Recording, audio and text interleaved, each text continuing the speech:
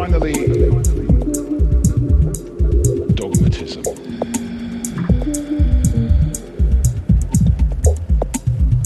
The confusion of facts with opinions. When those two things get conflated, you're listening into the wind. You know, somebody is bombarding you with their opinions as if they were true. It's difficult to listen to that.